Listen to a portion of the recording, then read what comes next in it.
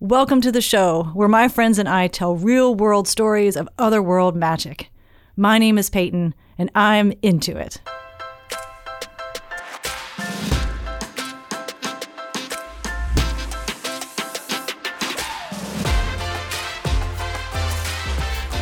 Welcome, everyone, to I'm Into It. My name is Peyton Turner, and I am into it, and so is my guest today, Karen Alladin. Welcome, Karen. Thank you. Yeah, I'm so happy to have you here today, and I've really been looking forward to this conversation. So Karen is an amazing acupuncturist at one of my favorite places on earth. It's an acupuncture business studio. Do you call it a studio, Karen? Clinic. A clinic. Yeah. For some reason, I want to call it a studio, but a clinic that she owns with her husband. And I have been under Karen's care before. I've also been under her husband's care, and I've found them both to be profoundly intuitive in different ways. Mm-hmm. And which is interesting. And so in thinking of today and of our conversation, I have my experience of you as a clinician caring for me as patient, and how I feel you have intuition. But I would just like for you to tell me what intuition means to you and how you feel like you use it or don't use it, or, how it shows up in your life. Yeah, it's interesting because when you asked me to be on here, I was like, I don't know anything about intuition. Like, I don't know. And maybe because of the field that I'm in, I have a different layer of what intuition is supposed to mean. Mm-hmm. But I feel like for me, intuition is about making a decision and sitting with it and trusting it. Mm-hmm. Regardless of what other outside noise may look like to influence that decision. Yeah. Yeah, I love that. And it's funny because when you say that, it reminds me. So I talk a lot with your husband, and he describes you as somebody who, how do I want to say this? As somebody who's exactly what you want, and it's cut and dry, boom, it's done and over, and that's it, Yeah. Whereas he would describe himself as being a little more fluid, a little more wishy-washy, but you are just you don't screw around kind of thing. Yeah.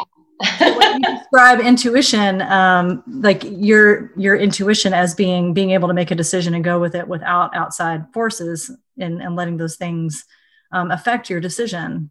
I think The other thing, and I want to come back around, and I want you to explain, if you can, how, because of the line of work that you're in, you feel like your level of intuition and the way that you use it might be in a different way than somebody who isn't in your line of work. Because I think that doing what you do as an acupuncturist and as a healer, your level of intuition and how you use it on a regular basis, you probably just think it's normal, or it is normal, but you probably just don't even think twice about it because it's something that you just do naturally. Yeah, exactly. Yeah. So I'd like to circle back around to that, but I want to say that my experience of you is as a profoundly compassionate person, which is interesting because it's almost like it's the opposite of how Robert describes you.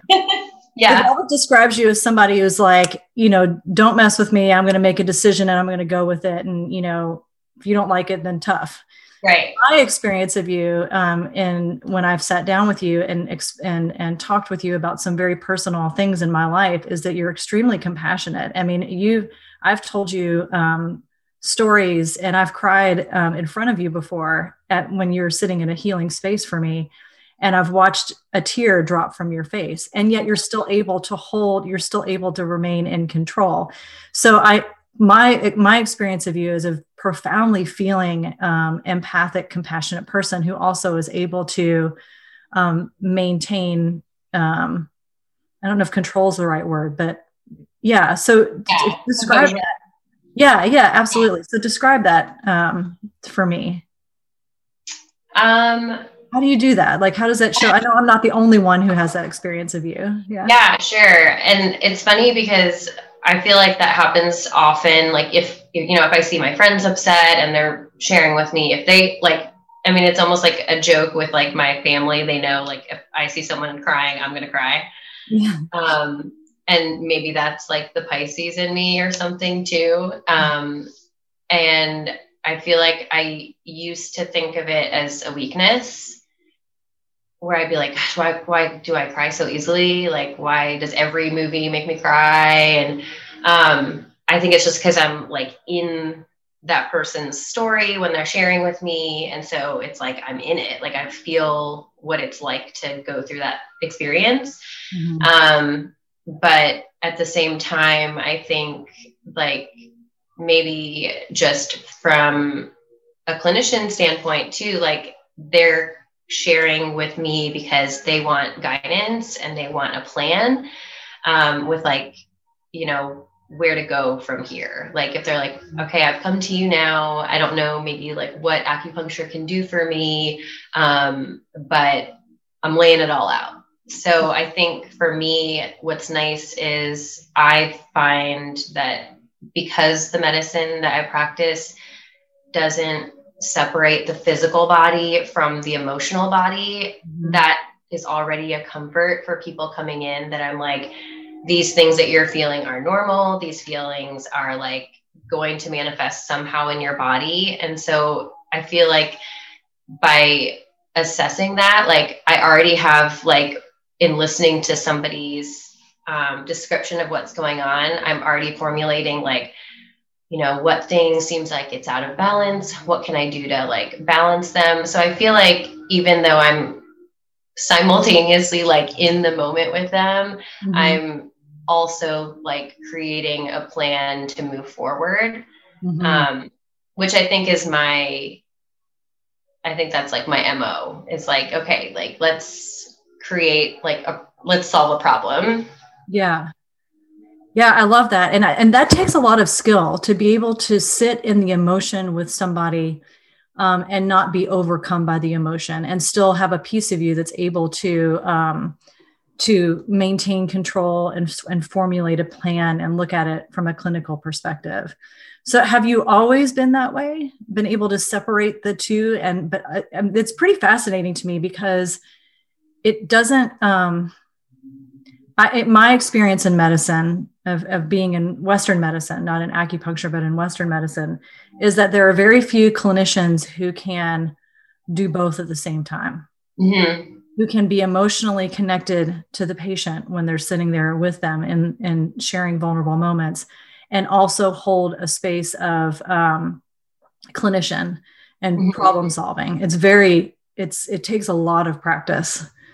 Yeah, I feel like I have always been like this, like even just before this occupation. Like I think I did that with my friends, like when they would come to me with their problems, I feel like I created that space. And so I feel like this seems very natural to me.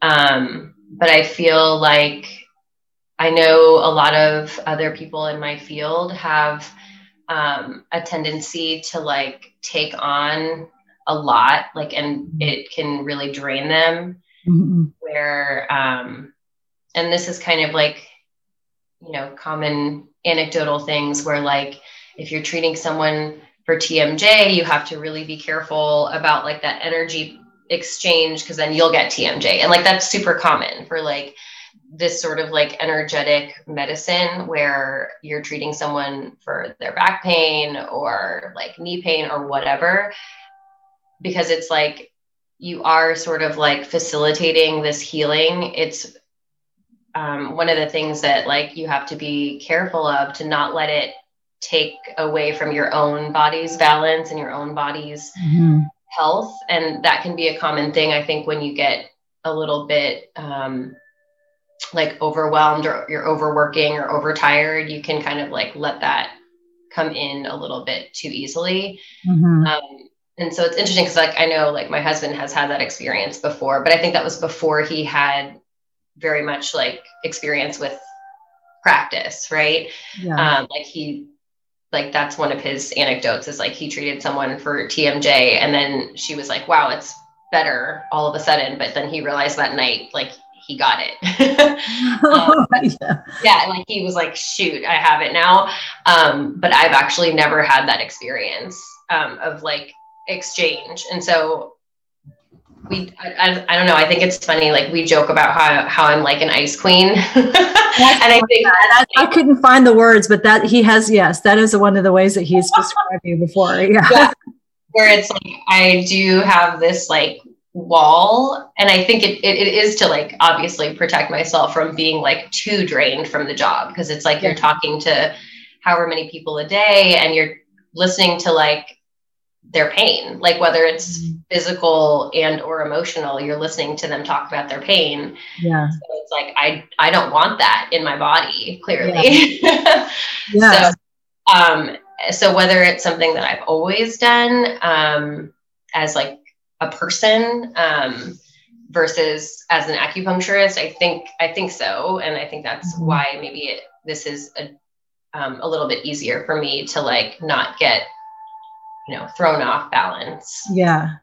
How, tell me then, so is that wall that you have, and it's not not quantifying it as either good or bad, but protective really for you in the line of work that you're in.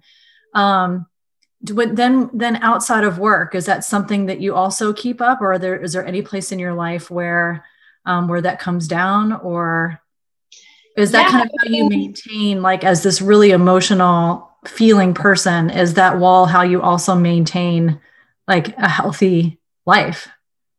I think so. I think that's how I operate a lot in like friendships, because I am like a very social person.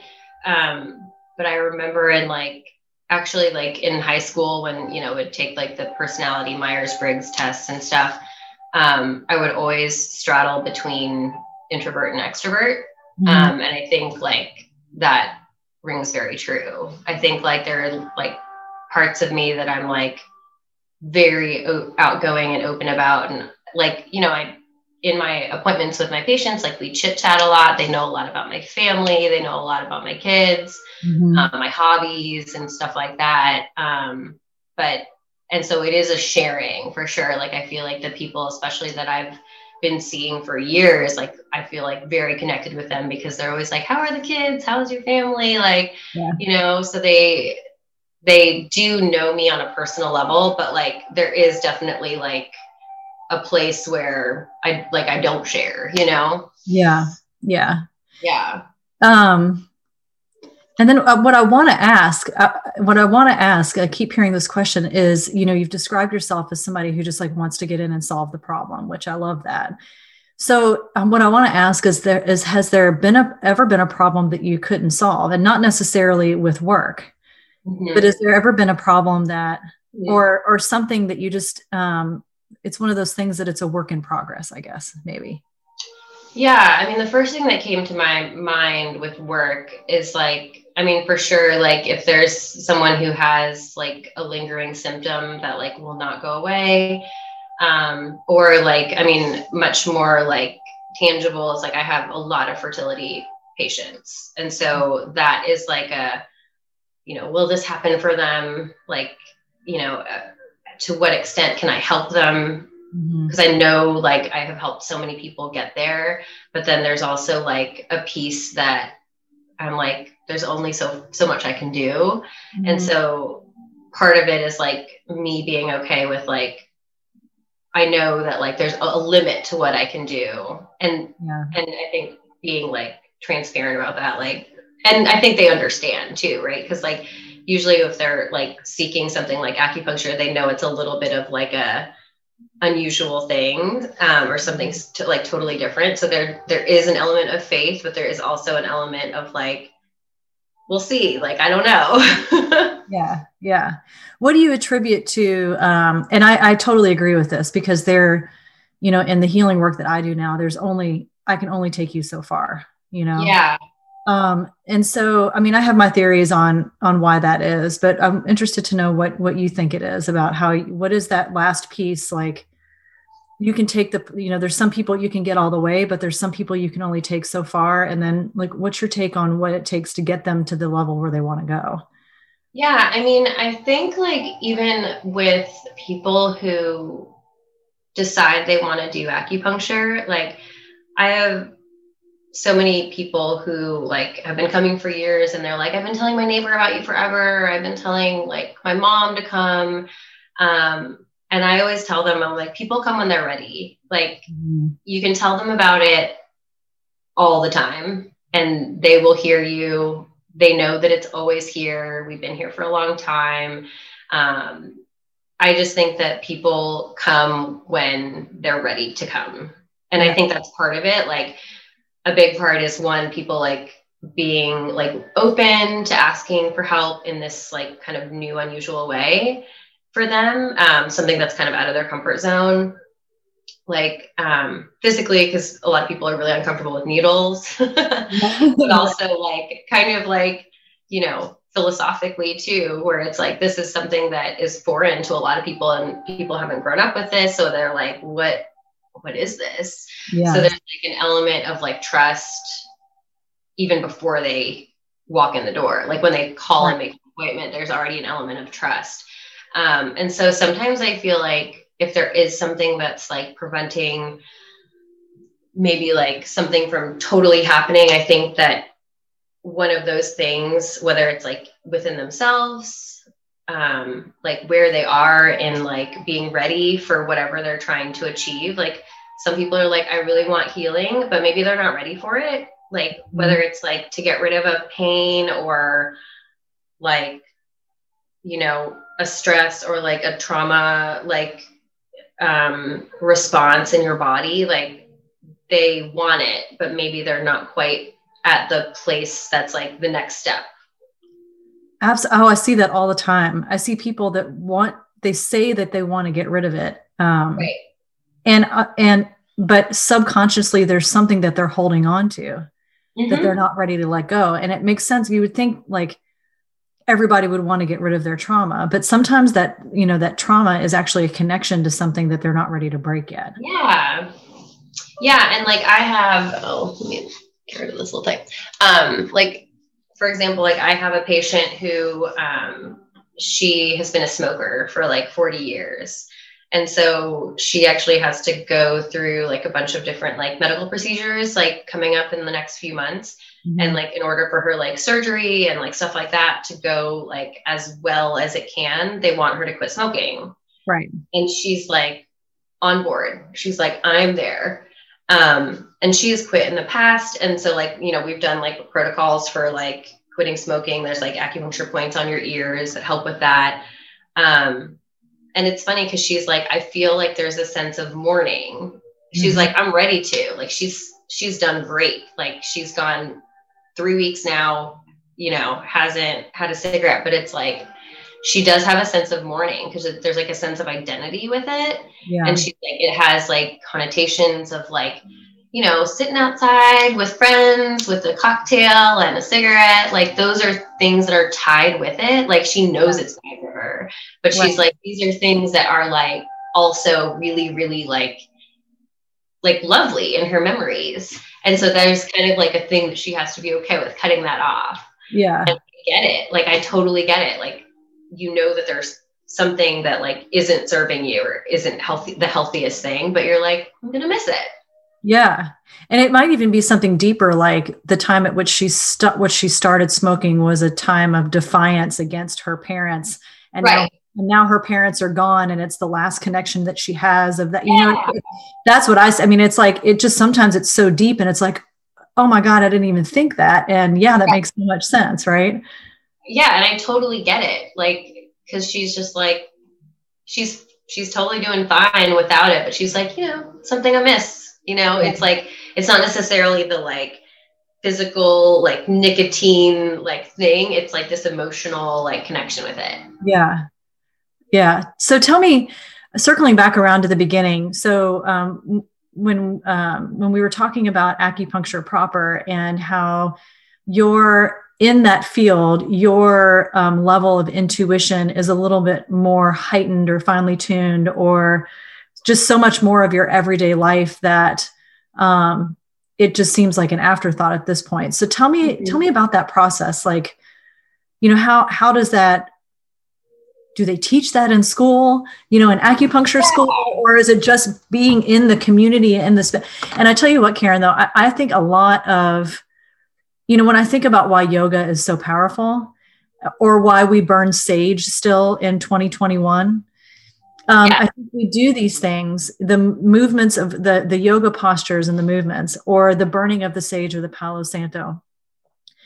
Those are things that have been done for thousands of years by millions of people. And there's an ancestral lineage of energy that goes with it. Yeah. And I think in my mind, acupuncture goes in the same category. Yeah. So tell me more about that.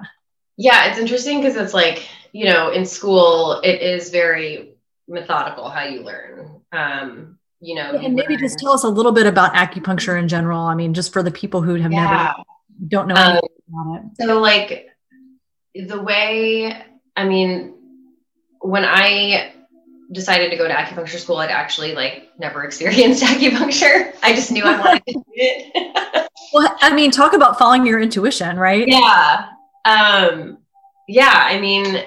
My family thought I was crazy because they were like, "You're doing what?" Because I was pre-med track, and I was doing all the things that were in a biomedical route. So, I did a master's program. I did a fellowship at NIH that was research with National Cancer Institute. It was all very biomedical, but at the same time, it was this is not what I'm supposed to be doing. The research thing was super boring. And I was I think I need to be with people. Yeah. Yeah. But I think, I just knew that I wanted to be in some kind of alternative medicine that was focused on wellness and getting to the root of the problem versus just managing sickness. Yeah. But yeah, so acupuncture, the analogy I use for people to have an understanding of what acupuncture is doing is we're just using your body's natural healing process. So, if you were to fall and skin your knee, your body knows what to do. You don't have to tell it to do anything. It already knows okay, I'm going to send platelets there, white blood cells there. So if you think about an acupuncture needle like a micro trauma, it is foreign object that's piercing through the skin, that's going to already send all throughout your body this cascade of signals. Something needs to be addressed here. This part of the body has something going on. And I feel that's an easy way to sort of understand, to explain from a Western perspective, what's happening physically. Mm-hmm. And with acupuncture, I think in school, when you started school, they were you have to basically throw out everything you think you know about the human body, anatomy, physiology, biology, chemistry, all these things that we also took in acupuncture school. We had to take these Western courses side by side with the Eastern medicine theory classes. Mm-hmm. But you kind of had to shove that to the back burner and be we're looking at the body with it's a whole paradigm that is completely different from how you were raised, how you were told to view the body, and how you were told to view your body in relation to nature. And so I think a lot of what acupuncture is listening to when your body tells you something is wrong. Mm-hmm. So any symptom is your body telling you that something is out of balance, something is blocked, something is low in energy, something is just not quite working the way it should. Yeah. And so I think with learning all the different building blocks of like what the channels are, what certain channels and organs like functions are in the body, like just kind of understanding the patterns of how these channels or organs like behave in the body when they're doing well and when they're not doing well. Those are all kinds of like, okay, this is information. And so for me, I think like when I'm listening to somebody's list of what they're telling me, like, okay, my sleep is off, like I'm all like, I sweat at night, like all these different things, I'm like kind of putting them in different columns of like, okay, this person has this imbalance, like, and it sounds a lot like we're talking about the weather, like there's too much heat in this person's body, or there's too much cold in this person's body, there's too much dryness, there's too much wet or damp quality. And so that I feel like is really intuitive, because it's like, oh yeah, like, I know what it feels like when the weather is damp, like you're just sticky and sluggish and like heavy. And so when I, can describe that to someone as to what's going on in their body, they're like, oh yeah, that makes sense. Yeah. And so, yeah, go ahead. Sorry. Yeah. And so I feel like that has always made sense to me. So even when we were like learning this in school and we're like, these are the characteristics of dryness in the body or heat in the body or cold in the body. Like, I'm like, yeah, that makes sense. Like, this is how our body would behave in these environments. So that's what's happening if the climate of our own body is doing that. Oh, I love that. I love the climate of our own body. I love that. That's really cool. It's a really great way to describe it. And it's so funny. I love it's like, I'm going to teach you everything that you need to know about how Western medicine tells you the body works. And then I want you to just throw it out the door. Yeah. Be aware of it.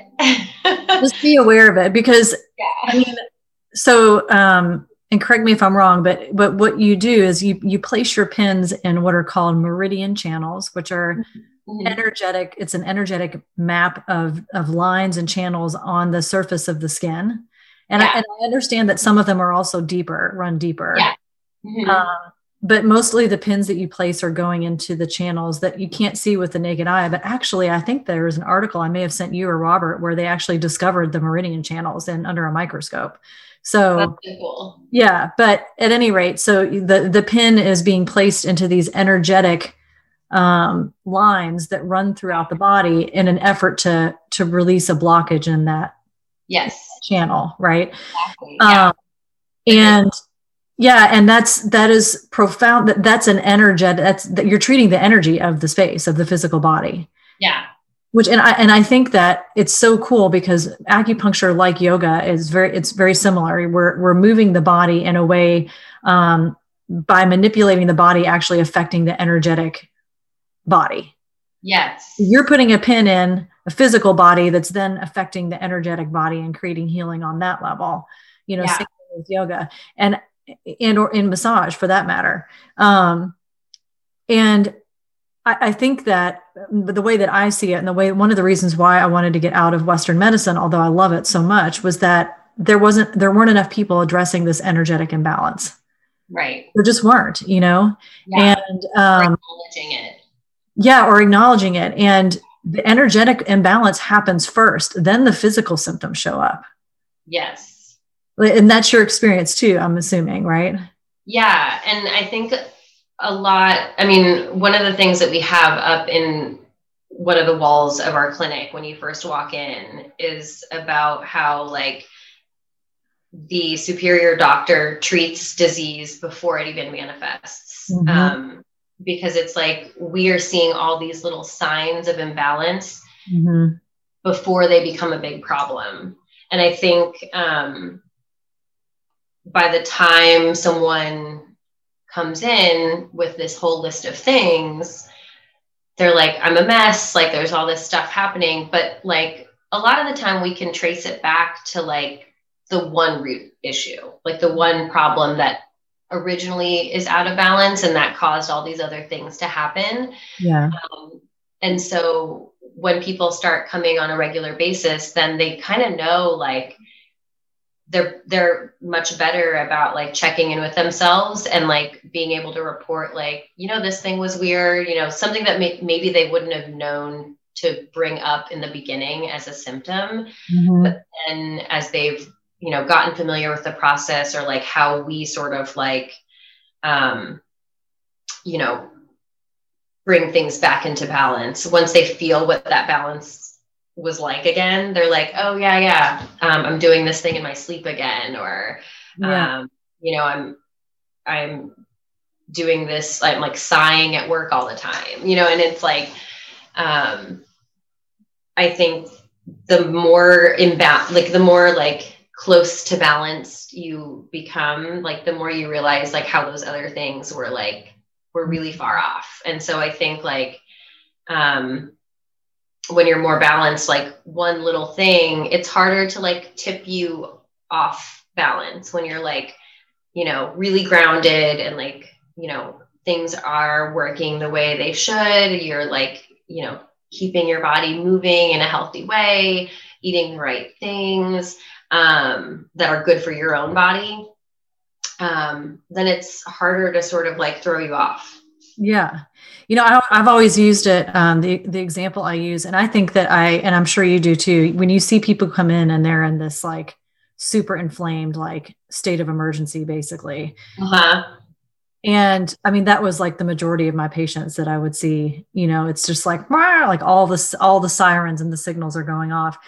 And it's the same thing with intuition, and the way you just described it is really beautiful. So I say, if you're standing there and you've got 100 fingers poking you, right, trying to get your attention, you've got 100 things around you, whether it's social media or your kids or your husband or your job or your whatever, insert whatever, you've got 100 things that are poking you. You're not going to be able to feel the one thing that's causing the problem. Yeah. Because there's so much other stuff. Yeah. Meanwhile, but if you can get rid of all that stuff and you can get back into a place of balance, then when one little tiny symptom shows up, it's just one finger poking you on the shoulder and you're like, oh, and you can notice it. Yeah. Yeah. It's not as much background noise anymore. One of my guides is ironically Hippocrates, who showed up for me in a journey a couple months ago. And he doesn't show up that often, but I was actually doing this journey on behalf of somebody else who needed, some information on medical issues they were having. And he said, remember my 2 rules. He says, what's the first rule? And I'm like, well, everybody knows it's the Hippocratic Oath, first do no harm, which is, mm-hmm. Get rid of, for this person, it was to get rid of all the toxins and all the excess stress, anything that was potentially causing harm. And then he goes, and what's the second rule? And I'm like, I did not know there was a second rule. And he said, the second rule is to get back to nature. Yeah. And he actually did have a second rule that was something along those lines. I went to look it up, but it's something about get back into the natural flow of things. So taking Hippocrates' words of first do no harm, get back to nature, like how does that apply for what you guys do for the acupuncture? Like when your clients. Yeah, it's funny. Like, so we have this chalkboard up when you first walk in, mm-hmm. and I change it every season. And everyone is always like, oh, I always look forward to seeing like what the new season's mm-hmm. like instructions are. So we have like the oldest text for Chinese medicine is called the Huangdi Neijing. And that's where we get like pretty much all of like the theories of disease and imbalance and how to treat it, and how like how the different patterns in our body are supposed to go, mm-hmm. and what they look like when they're not going the way they're supposed to. Yeah. And one of the things that that's in the books is about living and kind of like behaving accordingly with the seasons. Mm-hmm. And so like next weekend, I'm going to be changing it to spring because next weekend is the equinox. Mm-hmm. And so a lot of it is like you know, with the 3 months of spring, you have like the ground is thawing, the ice has melted. So like the, you know, the insects are starting to emerge, the like buds are starting to emerge, the light is staying out longer.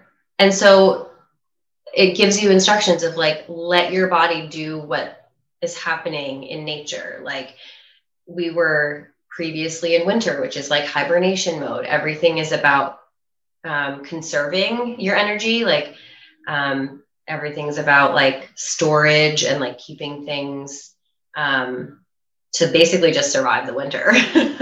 Right. And now that the sun has come out, the birds are chirping, you can sort of like come out of your cave. You can like go out, enjoy the breeze that comes with the spring. You can, you know, stretch your body and move in ways that feel good to your body, to get a slight sweat, get your energy, like move that stagnant energy that's been still in the previous season. And so it has suggestions about like how to eat, how to dress, how to exercise that is appropriate for what's happening in nature. And I think like I think it's funny that people get so excited about like, oh, I can't wait to see what like the board is going to say this time around. And maybe that's like part of it where it's like, this is so like obvious to me. Right. And obviously because I've like, you know, been familiar with like this sort of advice that I give to people.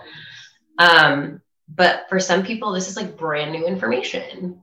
What's the biggest, you know, when we look at winter, especially, I mean, what do you see some of the biggest, and I almost hesitate to call them mistakes, but we'll say mistakes for the sake of conversation, mistakes that people make with how they spend or use their energy in the winter months?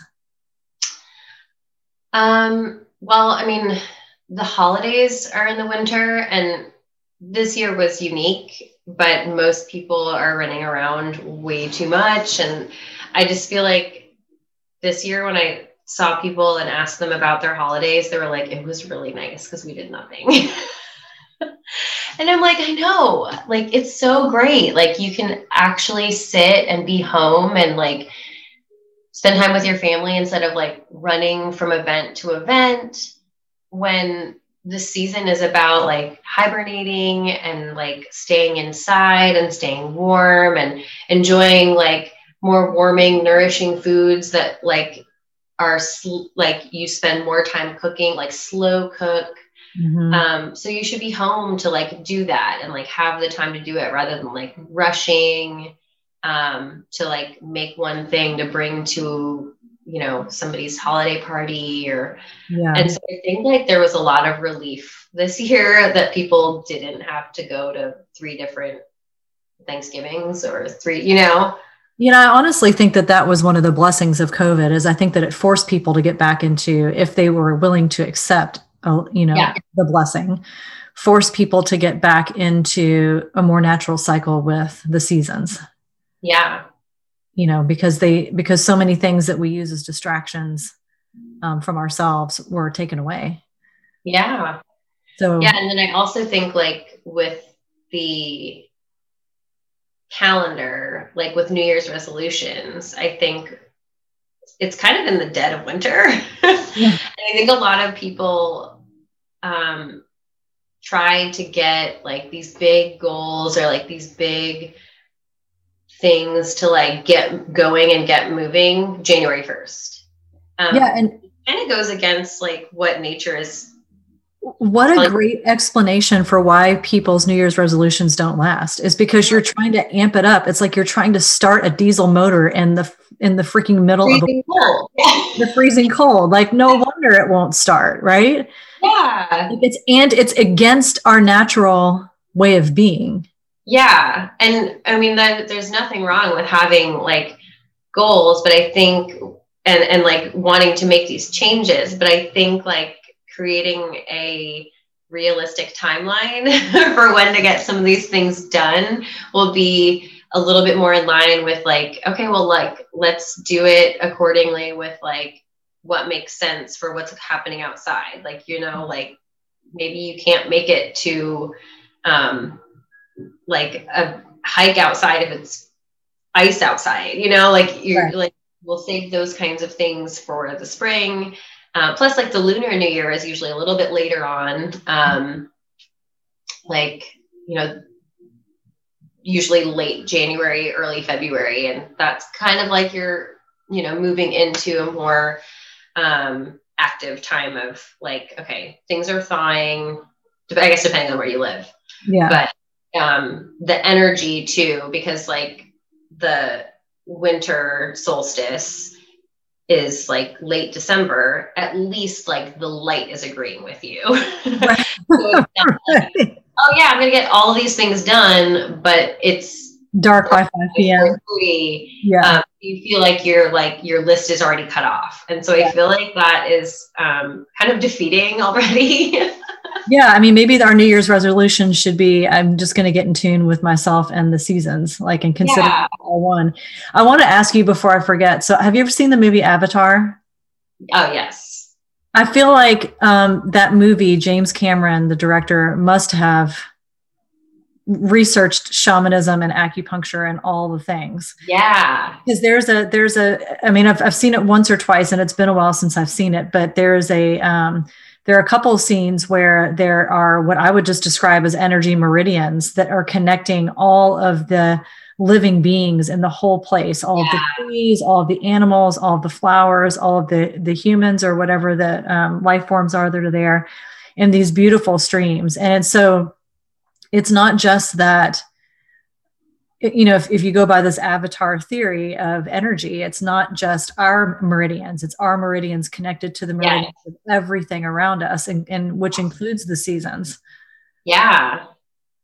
And so to get back in our own balance, like you can get pinned all you want. Yeah.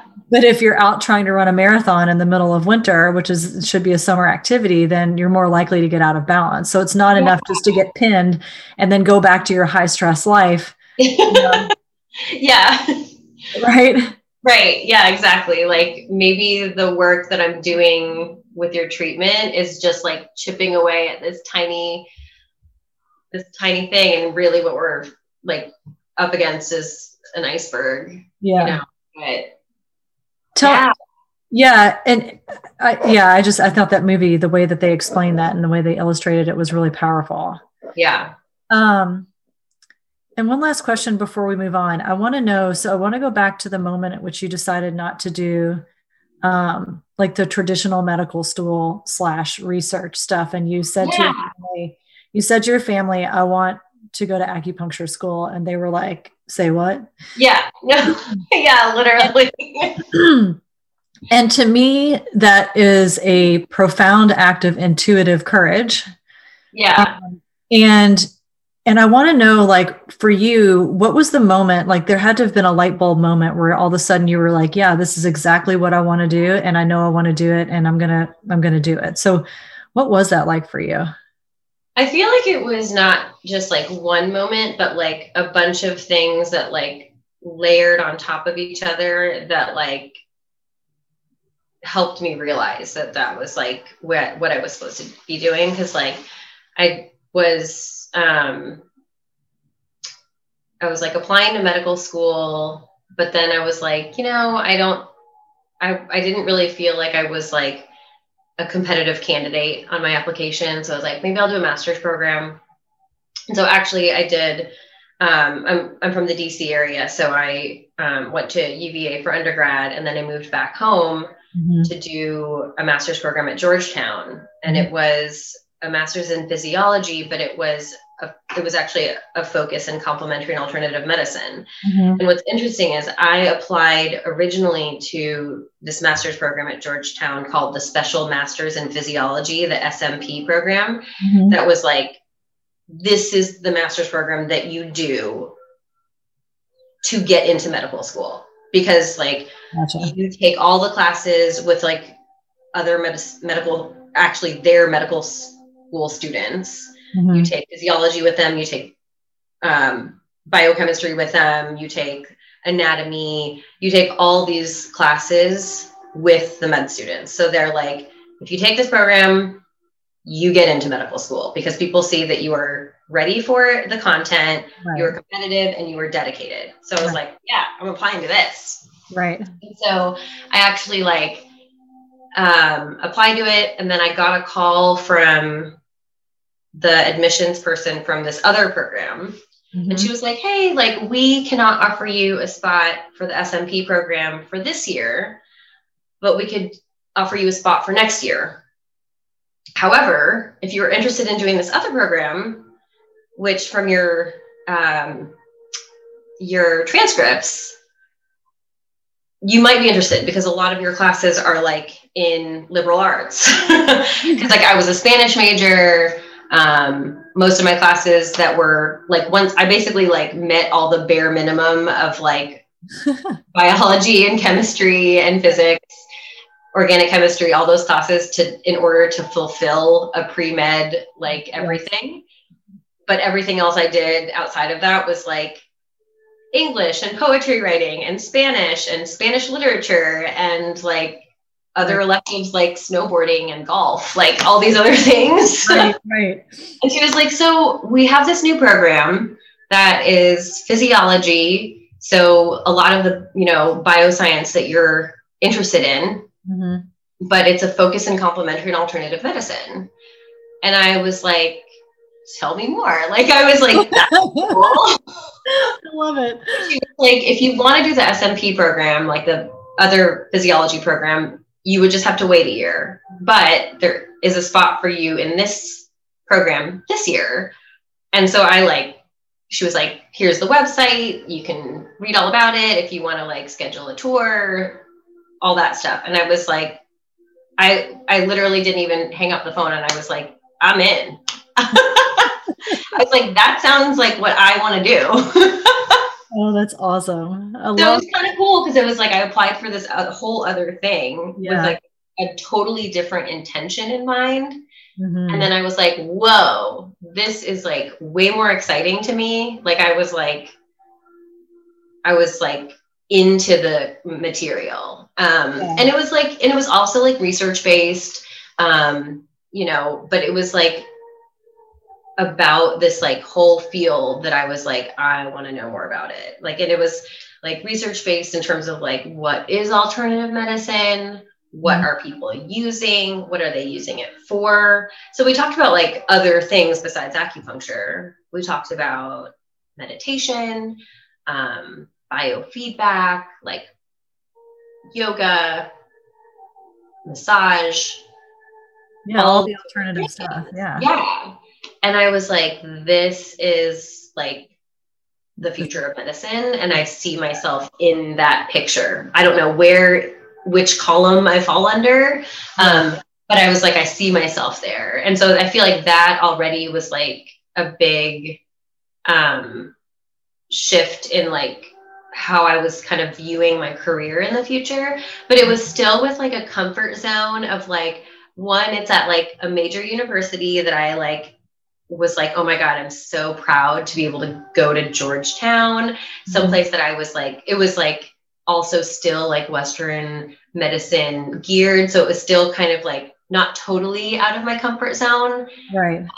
So I feel like that was a really like influential part of like me, like just like changing like the helm, the direction of where the baby step, right? Like if you'd gone from applying to med school to acupuncture school without that baby step in between, it probably wouldn't have happened. Yeah, because it's all of the societal shoulds that make us feel like we only have one option. I mean, that's how I felt. It's you've only got this one option, and it's an attractive option. I mean, you're drawn to it, right? Like the medicine piece is really, really has a good pull. But then all of a sudden, this whole new world opens up, and you're like, oh, that feels really good. Yeah, totally. And I feel like that was a good, like, a subtle, like, just turning my head in that direction. And then I kind of just kept following that way. And so, what would it have felt like to go back to medical school after you had taken that turn? Because, and the reason why I'll tell you why I'm asking this question. It's because I feel like if people were more in tune with how things feel in their body, then they could follow their intuition on a much more finite level. Because your intuition tells you that either things feel good or feel bad. Yeah. But when things feel bad, our brain wants to talk us out of them feeling bad because other people say they're good. Right. So you were on this medical tract, this classic med school tract. Yeah. And then you kind of got pulled off with something that was kind of quasi med school, quasi, yeah. I'll say woo woo, which is what I call the spiritual stuff. Yes. And then you started off on this side track of the baby step to where you are now. And that started feeling good. And then how did med school start feeling after that point? Like, what would it have felt like to go back? Yeah, I feel like, I think even before, even while I was on that track, I felt like I didn't quite fit it. Yeah. What did it feel like in your body? Like, if you could describe it. I just felt like I was an outsider, even the med school classes and if I would have study groups with certain people, one, I feel like they were so hyper focused on the end goal of getting into medical school. Mm-hmm. So that was also not a familiar feeling in my body. It was that's right. Not what I was it's not who I was. Mm-hmm. So I feel like it would have felt too much of a strain mm-hmm. on I don't know, I feel like I would have been acting. Well, and I love that you say you feel like an outsider. For me, when I'm in a situation where I know I'm not in alignment anymore, it feels mm-hmm. really heavy and constricted in my body. Yeah. But you saying that makes me realize, yeah, I also sometimes tend to feel like an outsider, I just don't quite fit in. Yeah. And so that's a really beautiful thing. It's are you living in a place where you just don't quite fit in? Mm-hmm. And maybe that should be your sign or an offering that maybe we should look at, okay, can I find a place where I do fit in? Because that's where I'm supposed to be. Yeah. Yeah. Right. Oh, that's very cool. Well, thank you so much for sharing all that. Yeah. Thanks for having me. Yeah. So we're going to move into the place where we put our intuition to work. And I felt like pulling a card for you today, and we'll just see how this goes. I will say that this deck that when I say they wanted me to pull from this deck, Spirit. And I really felt like pulling from this deck for you was where it was at. And it's the Kim Cran's Animal Spirit deck. And I love this deck, but I don't ever do reads for other people from this deck. I use this for myself, and I'll pull a card and then I'll just look at the explanation in the guidebook. Typically when I do reads for other people, I use a completely different deck, but I feel like what I'm supposed to do is just pull the card and then I'll read the explanation in the book, and I think it's going to land for you. Okay. Cool. Ooh, this is a good one. So what I pulled, the hummingbird. Ooh. And of course we're going into spring, right? Yes. So I look at this hummingbird card and I'm like, well, of course we just had this conversation of spring, and that reminds me of the hummingbird. So let's see what the hummingbird, the explanation. I like the art on that one too. What'd you say? I like the art on that card too. Yeah, they're all like that. Let's see. Here we go. The hummingbird. This pretty much describes you in a nutshell. Hummingbird, positive, enthusiastic, spiritually resourceful.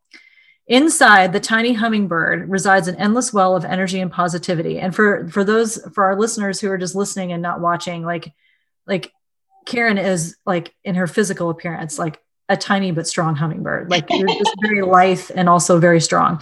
The hummingbird's secret is that it has learned where to gather nectar, and it returns to these sources daily for nourishment and rejuvenation. This sacred elixir springs from many sources, but usually involves nature, creativity, and exploring spirituality. Follow the way of the hummingbird and you cannot go wrong. Every droplet of life becomes sweet, every moment worth savoring. I love that. I do too. And I think about you in this card, and I'm like, I feel like you know exactly where to go to replenish. Like, I feel like there's so many people, and I don't know what it is for you, but I feel like you have a place where you go to replenish. Knowing you, I would have to guess that one of them is to do the acrobatics that you do at Turner's. Is one place where you can replenish and be creative. But I feel like you know exactly where to go. I see so many people who are like, they just kind of flounder. They don't have a toolbox that they can dive into and replenish. But for you, I feel like that's something that you just naturally, like, you got it. And everybody get in my way, because that's where I'm going.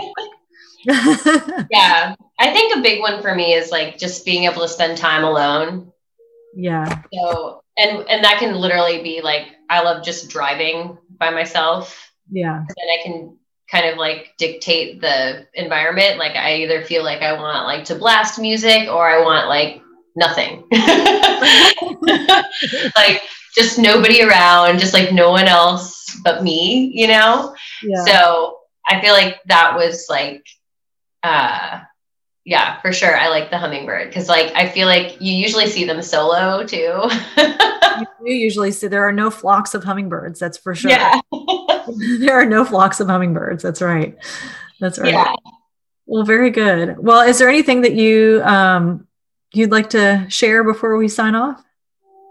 I was going to read the spring thing. Yeah. I love it. Yes. Let's hear it. It's perfect. Let me pull that up.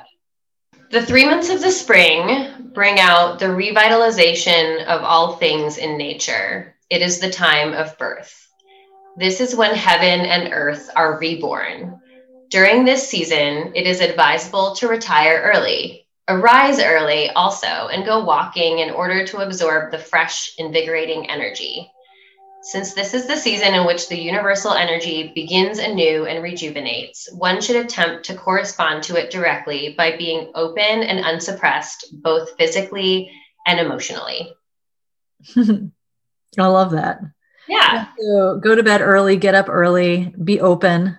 Yeah. Don't be outside, receive the air. I love it. Yeah. Don't like go headstrong into taking on any huge projects, but just be in a space of awakening. I love that. Yeah. Like right now, like the buds are like just starting. They're not in a rush, but like they're coming out. Don't be in a rush. Yeah. Don't be in a rush, but get outside. Well, really great. Well, Karen, thank you so much. Where can people find you if they'd like to get in touch with you? Yeah. So our clinic has Instagram and Facebook. On Instagram, it's Meridian_Louisville. Okay. Facebook, you can just look up Meridian Acupuncture. And then my individual Facebook is Karen Alladin, and Instagram is Karen Alladin. So you'll see lots of cool things like my circus stuff and the circus stuff. Things with my kids being cute. Yeah, I love it. Well, listen, I thank you so much, and I'll put all that in the show notes. And it's just been an honor and a pleasure. And so, so thanks for joining us today. Again, my name is Peyton Turner, and my guest is Karen Alladin, and we are both Intuit. Thank you.